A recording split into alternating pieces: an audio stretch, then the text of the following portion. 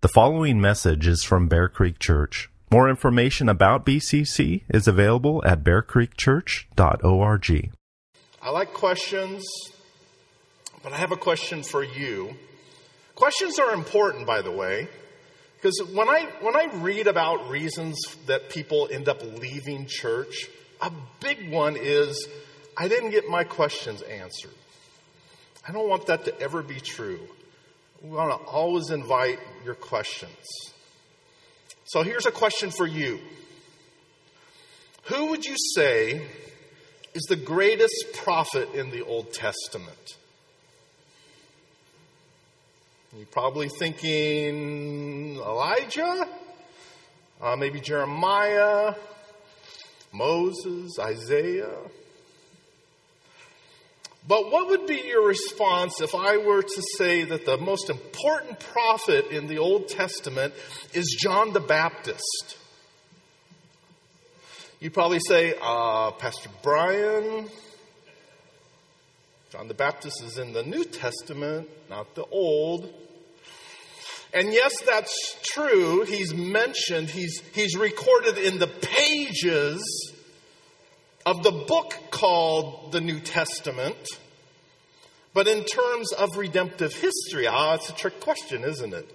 In terms of redemptive history, John the Baptist belongs to the period of the Old Testament. Within the view of redemptive history, all of the procedures of the Old Covenant, they're still in place during the time of John the Baptist. In fact, Jesus said that the law and the prophets rule until John. And that little word until means up to and including John. Jesus also said that of all those born of a woman, there is none greater than John the Baptist. So there, don't argue with me, argue with Jesus on that one. None greater than John the Baptist. Yet, he also said, he who is least in the kingdom of God is greater than John. And what Jesus means by this is that John belongs to that period of preparation for the breakthrough of the kingdom of God. And that anyone who lives on this side, within the kingdom of God that we see being established in the book of Acts, that person enjoys a greater state of blessing. A greater state of blessing than any of the characters in the Old Testament. We pray, thy kingdom come, thy will be done on earth as it is in heaven. And yes, there will be an ultimate realization of Christ's kingdom to come. But we're also praying for something now. We're praying, Lord, please use me, use us, use your church to spread your gospel to all peoples, all nations, because you have all authority, not only in heaven, but on earth as well. And because of this, we go and make disciples. This is what we see in Acts. And it's the kingdom of which we are a part. Christ ascended as the King of Kings and Lord of Lords. This is his kingdom, and we have a calling. It's a new era. It's not yet complete. There's a lot of work to be done. It's his kingdom, and we are his subjects. Jesus works through his church, and each believer is given gifts and areas of influence and a calling to make disciples. So if you're a believer in Jesus, don't think that, well, that's someone else's. That's their job. No, God is sovereign, and you are exactly where you're at for a purpose. He's placed you there to be an influence, to be a witness in small and great ways. It's where God has you. This is what we see in Acts. It's the kingdom of which we are a part. Christ ascended as the King of Kings and Lord of Lords. So as we go through the book of Acts, something we should see and appreciate, is that these people that we see in Acts, they're our brothers and sisters. We're a part of the kingdom because, well, they obeyed Jesus. They went out to the nations, making disciples, who then made disciples, who then made disciples, and so now we believe as a result of their work. We're a part of this. Okay, I'm going to say it. Maybe I'll take it back if we ever do the Apostles' Creed again.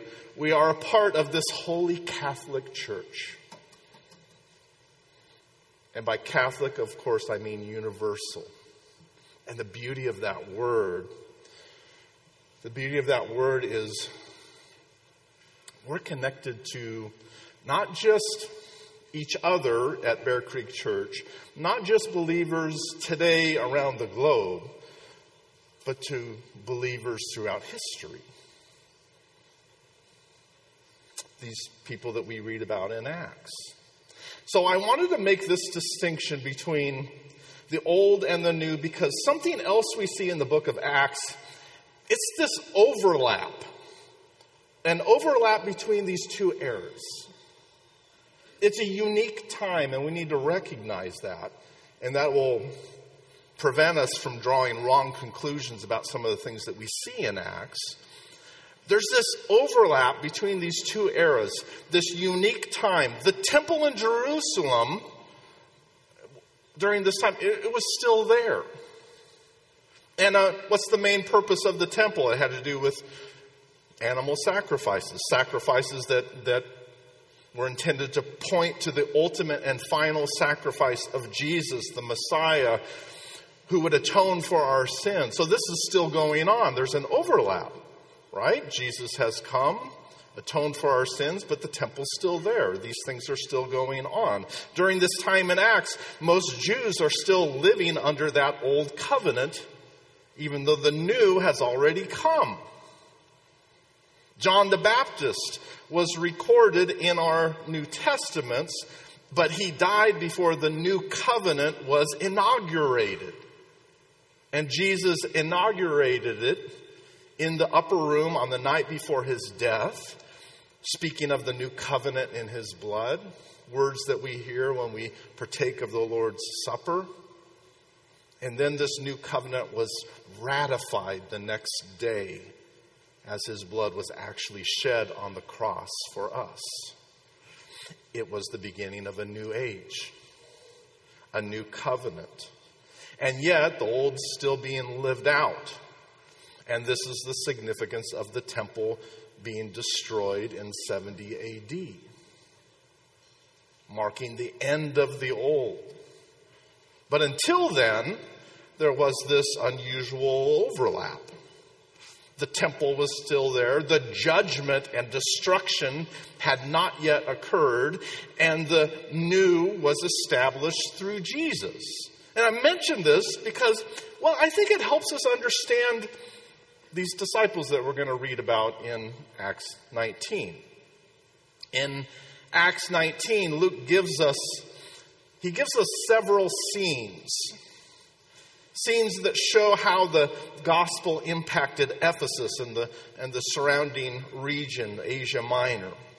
In each of these scenes, there's a conflict going on. And the first one is a conflict that involves John the Baptist, the old, and their lack of knowledge concerning the beginning of the new, this overlap. So let's read. We're going to work our way through chapter 19, through most of it. So we're just going to take it a chunk at a time. So follow along, beginning verse 1 through verse 7, this first scene. And it happened that while Apollos was at Corinth, Paul passed through the inland country and came to Ephesus.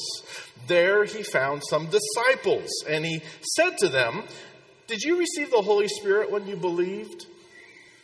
And they said, "No, we have not even heard that there is a Holy Spirit." And he said, "Into what then were you baptized?" They said, "Into John's baptism." And Paul said, John baptized with the baptism of repentance, telling the people to believe in the one who was to come after him, that is, Jesus. On hearing this, they were baptized in the name of the Lord Jesus. And when Paul had laid his hands on them, the Holy Spirit came on them, and they began speaking in tongues and prophesying. There were about 12 men in all. Interesting, huh? Now, if you imagine this scene, I think it's obvious that Luke isn't just... he's just giving us the highlights, right? The highlights of this conversation. It's not as if Paul just wanders up to some men and begins by saying, hello, did you receive the Holy Spirit when you believed? No, the impression we get is that there was already a discussion about their faith, about what they believed. And something they said made Paul wonder about the covenant they were under. That's why he asks about the Holy Spirit. Because at the beginning of the new covenant, what have we seen in Acts? Well, God has made it really clear that something new was happening. And he communicates this through signs and wonders, brought about by the Holy Spirit. So there's the connection. It's not something that we should, I would argue. Okay, here's another thing important about understanding this overlap of time period, the beginning of something new, fulfillment of Joel 2's prophecy concerning these signs and wonders. God's saying, this is the beginning. This is my work in the new covenant. So we shouldn't expect Pentecostal experiences today because we're not living at the start of a new covenant. God has already made it known to the various people groups. And that's what we see in Acts, different people groups. So Paul began his third and last missionary journey. Remember, we ended that last week. And he has left the church at Antioch again. He's traveled inland, this time not prevented by the Holy Spirit, going into Asia Minor. He travels inland, comes back to Ephesus. Remember, he stopped there for a short time, and they wanted him to stay. And he says, hopefully I'll come back. Lord willing, I'll come back to you. Well, he's come back. And this really becomes the new teaching headquarters. Antioch was the place, but he stays there for a few years. He teaches there probably a total of around 3 years that he's in Ephesus, or that's the headquarters. So, this first scene that Luke gives us, I'll call it a conflict of knowledge, or lack thereof. It's a strange dialogue. And the first question that comes to mind is, if they don't even know about the Holy Spirit, how could they really be disciples? And what did they actually believe? Now, okay, if this were to happen in our day, again, here's the differences between our times. If this were to happen in our day, if you came across some people, struck up a religious conversation, and they started talking about being disciples of John the Baptist, that they received his baptism, and they didn't know anything about the Holy Spirit, I think you'd probably conclude that they're not Christians. I don't know what they are. This is kind of weird. They're not believers. But in this case, I actually think these particular disciples were saved. It's interesting reading opinions on this. No help whatsoever. Half the people are like assuming they're Christians, the other half assuming they're not. I think these guys are Christians. They're saved. That's probably a better way to put it. Here's the difference. They lived in a different time. A unique time when the old and the new overlapped. With this in mind, here's another question for you. How were the people in the Old Testament saved? You ever thought about that? We've had a lot of bad teaching over the years through dispensationalism that would say, well, by obeying the law. No. It wasn't through obedience to the law that anyone was saved, because no one keeps the law. The law shows us our sin and our need of a Savior. Well, was it because these people of old, they were God's chosen people in covenant with Him? Not necessarily, no. That's not what saved them. Maybe you're thinking, what does this have to do with these particular men, Pastor Brian? They're not living in the Old Testament. They're living in the New. But are they? Remember, they're disciples of John the Baptist, the greatest Old Testament prophet. Could it be that they've prepared for the Messiah by receiving John's baptism of repentance? Maybe they heard this from a disciple of John's. Maybe they heard it from him. Maybe they got baptized and then returned home before seeing John point directly to Jesus and saying, "Behold, the Lamb of God." Maybe they've been hanging out in Ephesus, still looking, waiting in faith for the Messiah to come, even though Jesus has already come. John's baptism is not to be confused with the new covenant. No, it was a message directed at Jews, really offensive to Jews who consider themselves clean. It was a message of repentance because the Messiah was at hand. Their Savior was at the door, and John was saying, "You're not ready." John's message was, you're still unclean, and so you need to undergo the rite of cleansing in order to prepare yourself for the coming King. So again, I ask, how were the people in the Old Testament saved? Answer is, same as us. Faith. Faith in the promise of God's Messiah. Back in Genesis 3, God made a promise that the seed of the woman would one day crush the head of the serpent. This was the beginning of God revealing all throughout redemptive history His promise to deal with the sin that first entered into His creation through Adam. We're given more and more details concerning this promised Messiah who would save all who look to Him in faith. All of these pictures. Remember the weird bronze serpent thing? Look, it's a picture of Jesus who became a curse for us. All of these pictures is wonderful. It's faith.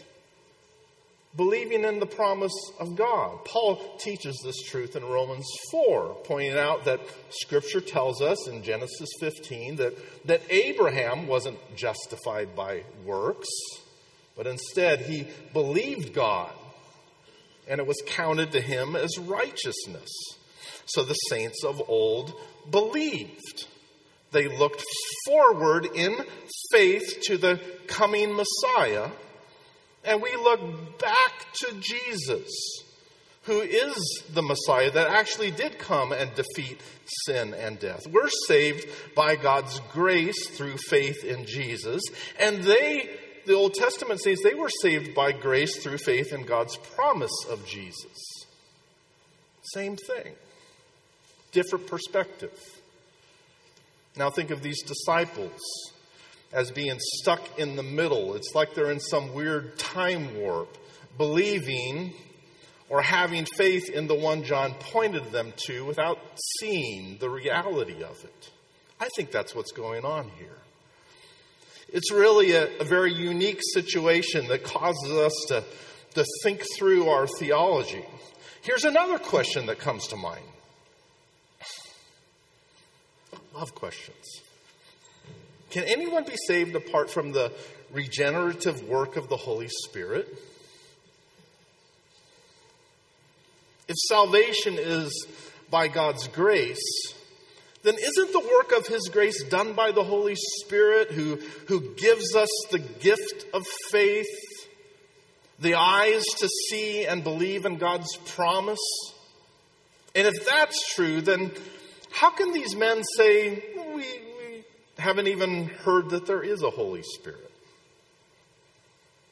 Paul's initial question involves the Holy Spirit, not because of their faith, but because of, again, what's going on here.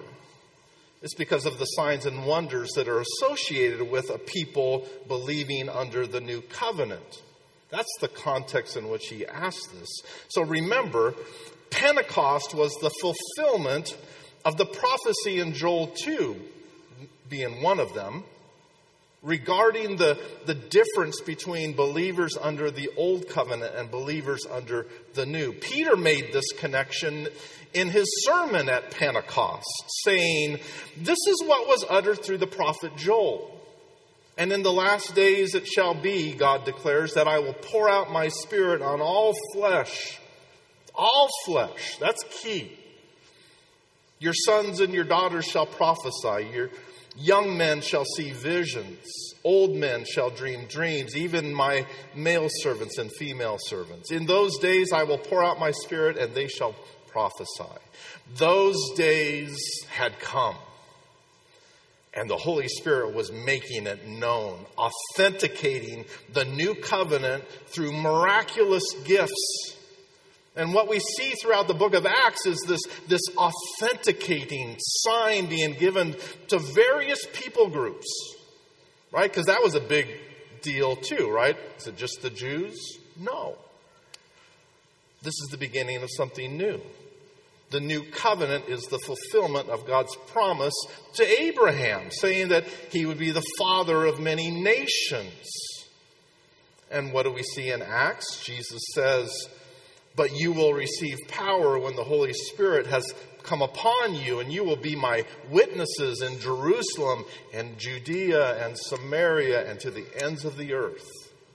Acts 2 is the work of the Holy Spirit in Jerusalem. Acts 8, we see a Pentecostal sign among Samaritans. In Acts 10, it's the home of Cornelius and the God-fearers. Now in chapter 19, it's another authenticating work of the Spirit as these believers are brought from the old into the new. It's a sign that authenticates the promise of God's gospel, which goes beyond Jerusalem, empowering his people to take it to the ends of the earth. Paul assumes this when he asks them, "Did you receive the Holy Spirit when you believed?" He was thinking in terms of the new covenant, or trying to discern this. But then he discerns that they hadn't put all the pieces together yet. So let's think about the work of the Holy Spirit. Getting back to that question of how we believe. Salvation has always been a gift of God's grace. It's always been through faith. And the one to give us faith, to open our eyes so that we might believe, this is the work of the Holy Spirit. Jesus said, "That which is born of the flesh is flesh, and that which is born of the Spirit is spirit." Those who are spiritually dead,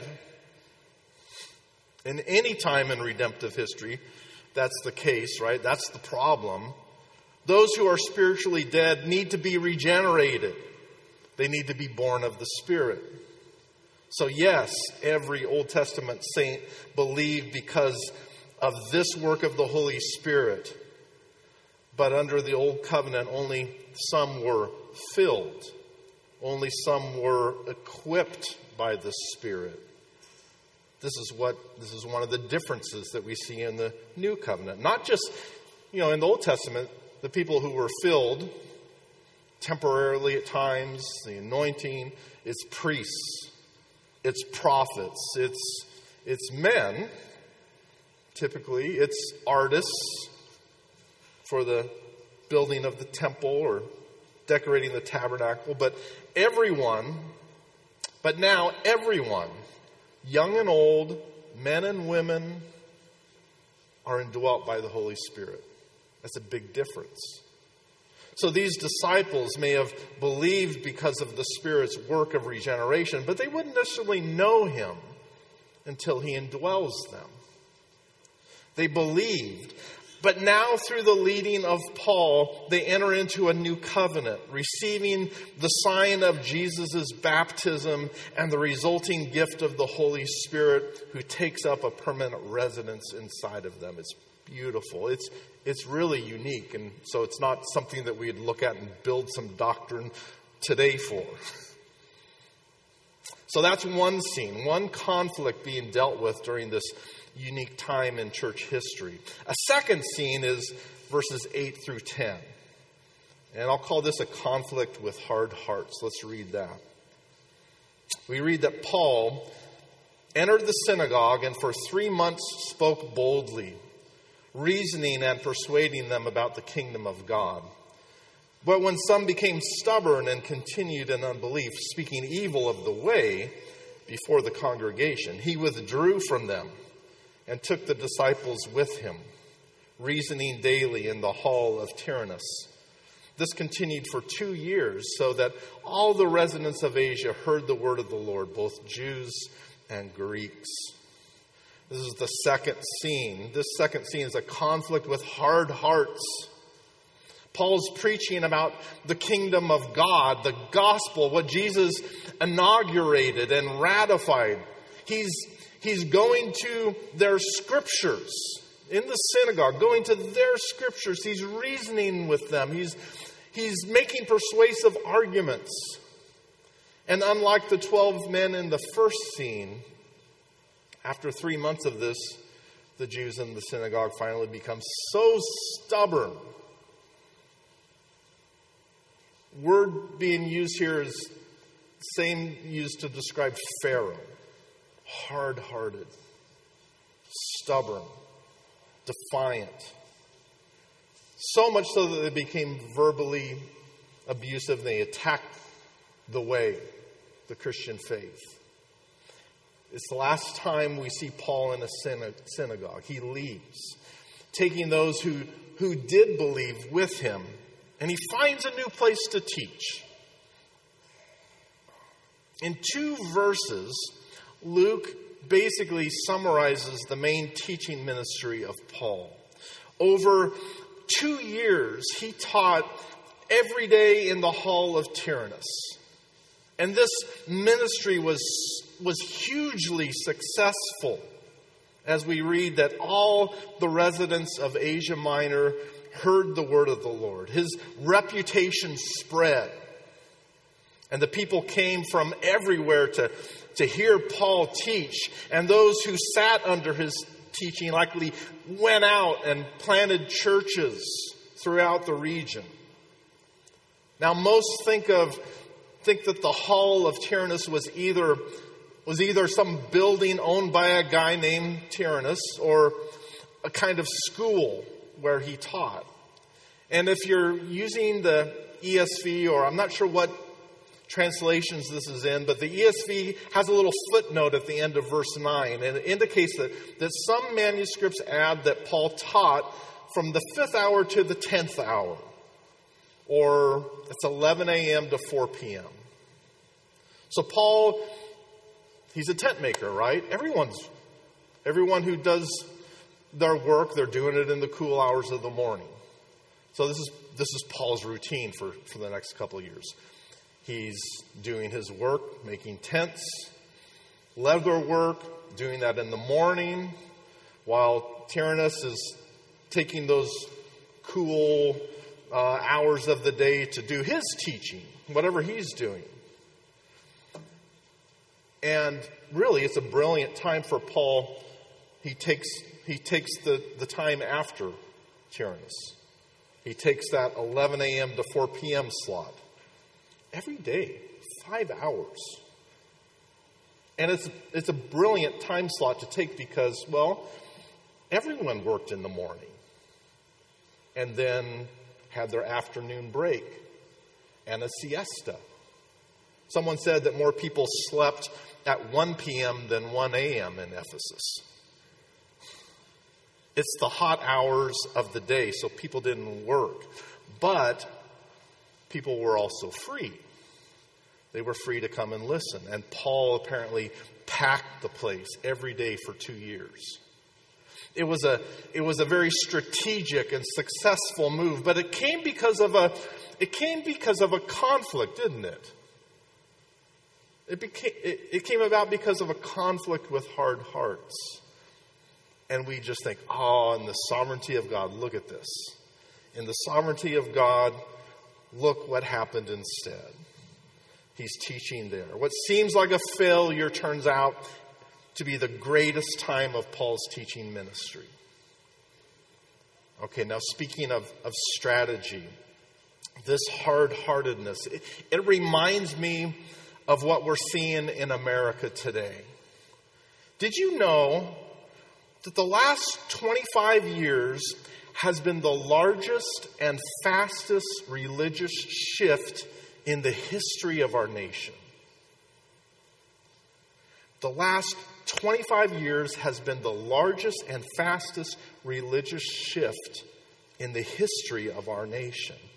A term given to this is de-churching, which is defined as adult Americans who used to attend a congregation at least once a month or more and now attend less than once per year or never. This has happened over 25 years. Statistics show that 15% of all adult Americans have de-churched. 15%. That's 40 million people. 15 million of these leaving an evangelical church. So I think 25 million are probably Catholic. With some, when you read these statistics, with some, it's a hard heart. They no longer believe. They've deconstructed their faith, and they say that they're never going to come back. But here's an interesting statistic. Over half of the people who have de-churched are actively willing to return. The reasons that they give for leaving, it's interesting. The reasons they give for leaving are, I moved.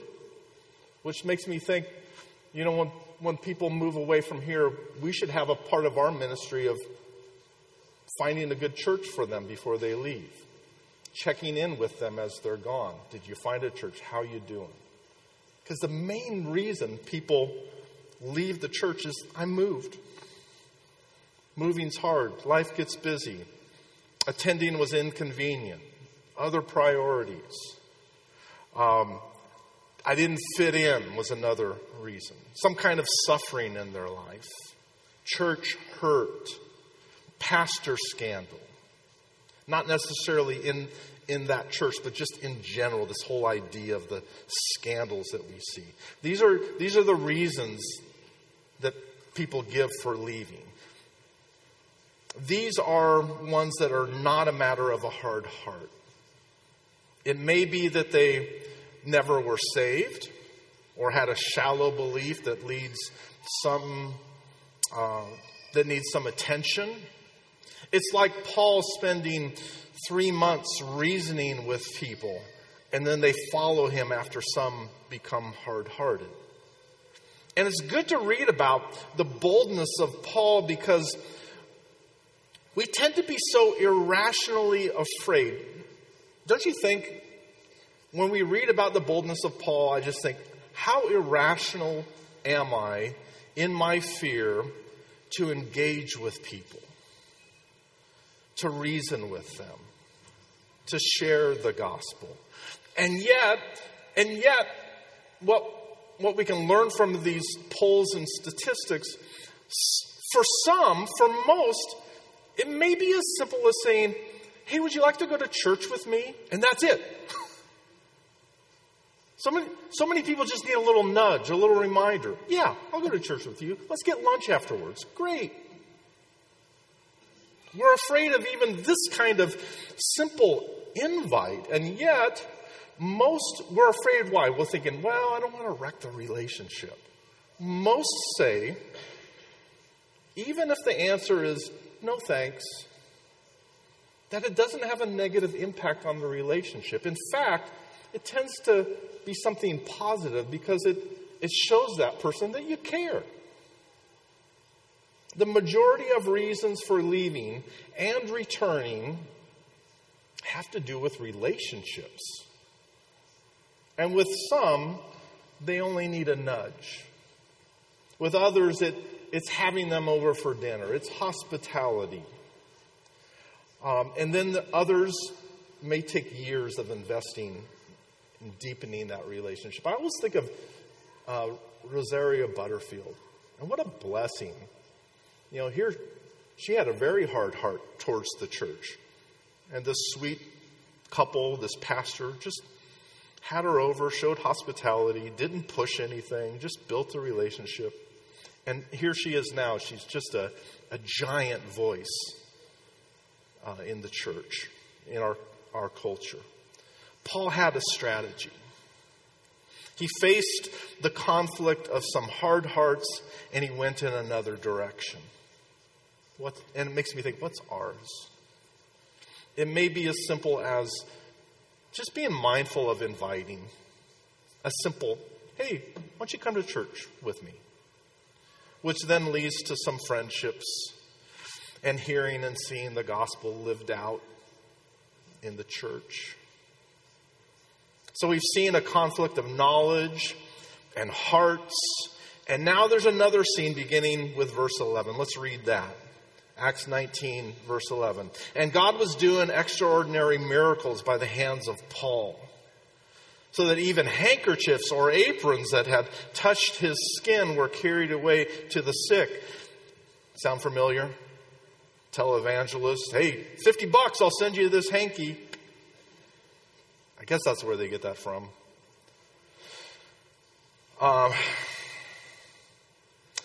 Their diseases left them and the evil spirits came out of them.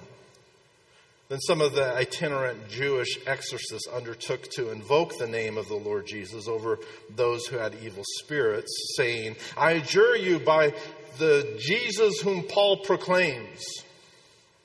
7 sons of a Jewish high priest named Sceva were doing this. But the evil spirit answered them, Jesus I know, and Paul I recognize, but who are you? And the man in whom was the evil spirit leaped on them, mastered all of them, and overpowered them, so that they fled out of that house naked and wounded. And this became known to all the residents of Ephesus, both Jews and Greeks. And fear fell upon them all, and the name of the Lord Jesus was extolled. Also, many of those who were now believers came, confessing and divulging their practices. And a number of those who had practiced magic arts brought their books together and burned them in the sight of all.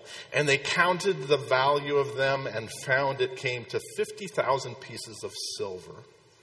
So the word of the Lord continued to increase and prevail mightily. This third conflict, it's obviously this spiritual battle going on. First of all, God is doing some amazing things. And once again, it's important that we understand the context of this specific period of time. Can God do miracles today? Of course He can. And He does.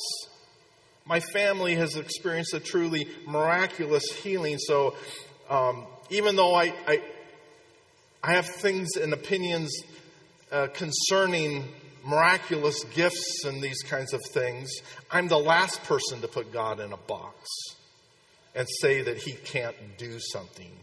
And generally speaking, here's a good rule for you. It's a bad idea to say God can't. But it's also important for us to rightly understand why God does these miraculous things in the Bible. There's a context. Remember that the big miracles you see all throughout Scripture, they typically have to do with a prophet of God. The point of the miracles have to do with God communicating to the people, this is my prophet. Let me show you. So these great miracles occur. This is my prophet, is what he's saying. So you better listen to him, because I'm going to speak through him. Miraculous signs and wonders have to do with that authority, that person's authority. They show that God has given that person authority to speak and act on his behalf. And of course, Jesus is that ultimate prophet, right? He is the Word of God. And so his various miracles, they point to the fact that he has God's authority to do what he does. And then we see this continue on in the book of Acts, because God's word it's not yet complete, is it? The New Testament has not yet been written. We also see that there are miraculous signs and gifts given in fulfillment of Joel 2, and that the new covenant is in place. And all of these have a foundational purpose, apostolic work that's now complete. And the authority given to the church now is the written word of God. It is the authority that has already been established. What we see here with Paul, well, it's an extension from Jesus. Remember the woman in Mark 5 who had been bleeding for 12 years? She heard about Jesus, and she comes up behind him in a crowd thinking, if I just touch his garment, I will be made well. And she was. And then we see an extension of this authority with Peter in Acts 5, where they're bringing out the sick on mats, putting them in the street so that when Peter comes by and his shadow falls upon them, they would be healed. And they were. What we see with Peter and now Paul is the communication of Jesus' authority in their ministries. Jesus showed who he was through healing the sick and casting out demons. And he continued to do this through his apostles for these foundational purposes. And their unique and foundational ministry, this authority to complete the Word of God, to establish Christ's church. It had a purpose. The signs and wonders had a purpose. And it wasn't a get-rich-quick scheme like we see today. Like the televangelists of our day. In fact, the televangelists of our day, they have more in common with the itinerant Jewish exorcists, don't they? They invoke the name of Jesus like a trick for their own selfish and greedy purposes, and not for the kingdom of God. And like these exorcists who get beat up and run away exposed and embarrassed, so too we see many of these false teachers in our day being exposed and embarrassed. And instead of looking to the next con man to come along, giving the same kind of promises for name it and claim it, healing and wealth, it'd be nice, and we should pray that people would, that's wrong. They would have a similar fear even, that Jesus' name should be exalted. It would cause them to turn from any spiritual compromise, no matter the cost. That's what we see going on here. These people actually gathered very valuable magic books, scrolls, and burned them. Some say that the value of these books in our day would have been around $6 million. It's not just deciding to burn your rock CDs 30 years ago. You're like, oh, it's a big deal. The treasure of Christ was obviously much more valuable to them. I doubt many of you have this kind of spiritual conflict. It's hard to think of comparisons in our day. Something that's really obvious. You know, we hear about similar things, talking with Pastor Sam or Ricardo, missionaries in Africa and Colombia. We hear about syncretism that exists. People who are Christians and yet witch doctors, dealing with the occult, mixing that with Christianity. It seems so obvious to us, right? We would never do such a thing. But something that seems to be, okay, so, I don't know, here's something that came to mind. There's a lot of things, I'm sure, but something that came to mind is becoming really growing more and more over the years in popularity, even among Christians, is this idea of manifesting. You know about that? Manifesting.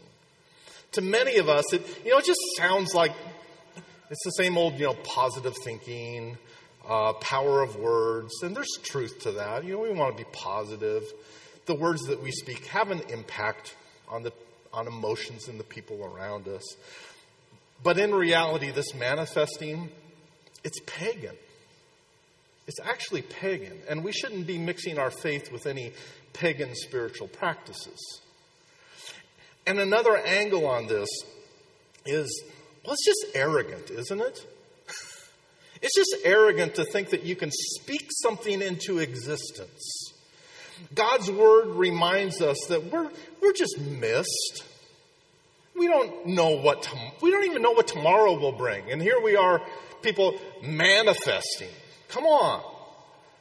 So instead of saying, I will do this or I will do that, we should instead say, if the Lord wills, I will do this or that. That's what's biblical. So it's not only pagan, but it's unbiblically arrogant to think that you can manifest your desires into reality. So if any of you are doing this, I have 2 words for you. They come from my favorite TV counselor, Bob Newhart. You know those words? I don't even have to say it, do I? Stop it. So the keys to my counseling, if you come to me for counseling, that's stop it. Recently, I think some things you see and you think, oh, this is delicious. Thank you, Lord, for doing this. Recently, I think God ordained for a very public sports figure to basically be mastered and overpowered because of such manifestation talk. He didn't run away naked, but he was injured. And probably, hopefully, embarrassed by his boastful talk of manifesting. I don't know if you saw this, if you're a football fan. A few weeks ago, this was a hilarious interview. A few weeks ago, tennis legend John McEnroe interviewed the former superstar quarterback of the Green Bay Packers, who left to play for the New York Jets. Big deal. All the Jet fans were just going crazy. We got Aaron Rodgers. We're going to win it all. McEnroe kept describing himself. It was hilarious. I'm a long-suffering Jets fan. And the hype over Aaron Rodgers playing for the Jets, it was enormous. And this was prior to the very first game of the season, just a few weeks ago. As a long-suffering Jets fan, McEnroe begins with some negative concerns. Well, what if it doesn't work out? And Rodgers interrupts him, saying, No. Speak what you want into existence, because that's what I'm going to do. Why not speak that into existence? When I step on the field, I expect greatness for myself. And my teammates, I expect greatness of them. And I believe in the power, he said this. This is a quote. I believe in the power of manifestation. The desires of your heart into reality. Oh, it was an interesting interview. A few hours later in the day, 4 plays into his first start for the New York Jets, Aaron Rodgers has a season-ending injury. I just laughed. Okay, I don't wish harm on anyone. I don't wish for people to get hurt. Don't misunderstand me. If you're a Jets fan, I'm really sorry. But it sure felt like God had something to say about the power of manifesting. It's a spiritual conflict. And there are many others that come our way. And what the apostles established is the authority of God's complete and ever-sufficient word. His word that tells us about the treasure of Jesus. That he's such a great treasure. He's such a great treasure, we should be willing to burn anything that tries to take the place that only he deserves in our lives. So Luke, he gives us these scenes. And really the point of them all is summarized in verse 20. That the word of the Lord continued to increase and prevail mightily. There was conflict in knowledge, a misunderstanding related to the fulfilled promise of God. And we need to be like Paul in that we know God's word and have conversations with people and lead them into a deeper knowledge and love for the Lord. There was a conflict involving hard hearts. And like Paul, we should be creative in our strategies for sharing the gospel. And if the stats are true, it may be as simple as asking someone to come to our church. They may only need a nudge to come. Or it may be through hospitality. But certainly a good emphasis is in developing strong relationships. And lastly, there was a spiritual conflict. There should be no compromise here. No patience for con men and no involvement with any kind of pagan practices. Instead, we need to realize that Jesus, he is that treasure in the field. He's worth sacrificing all that we have in order to have him. Let's pray.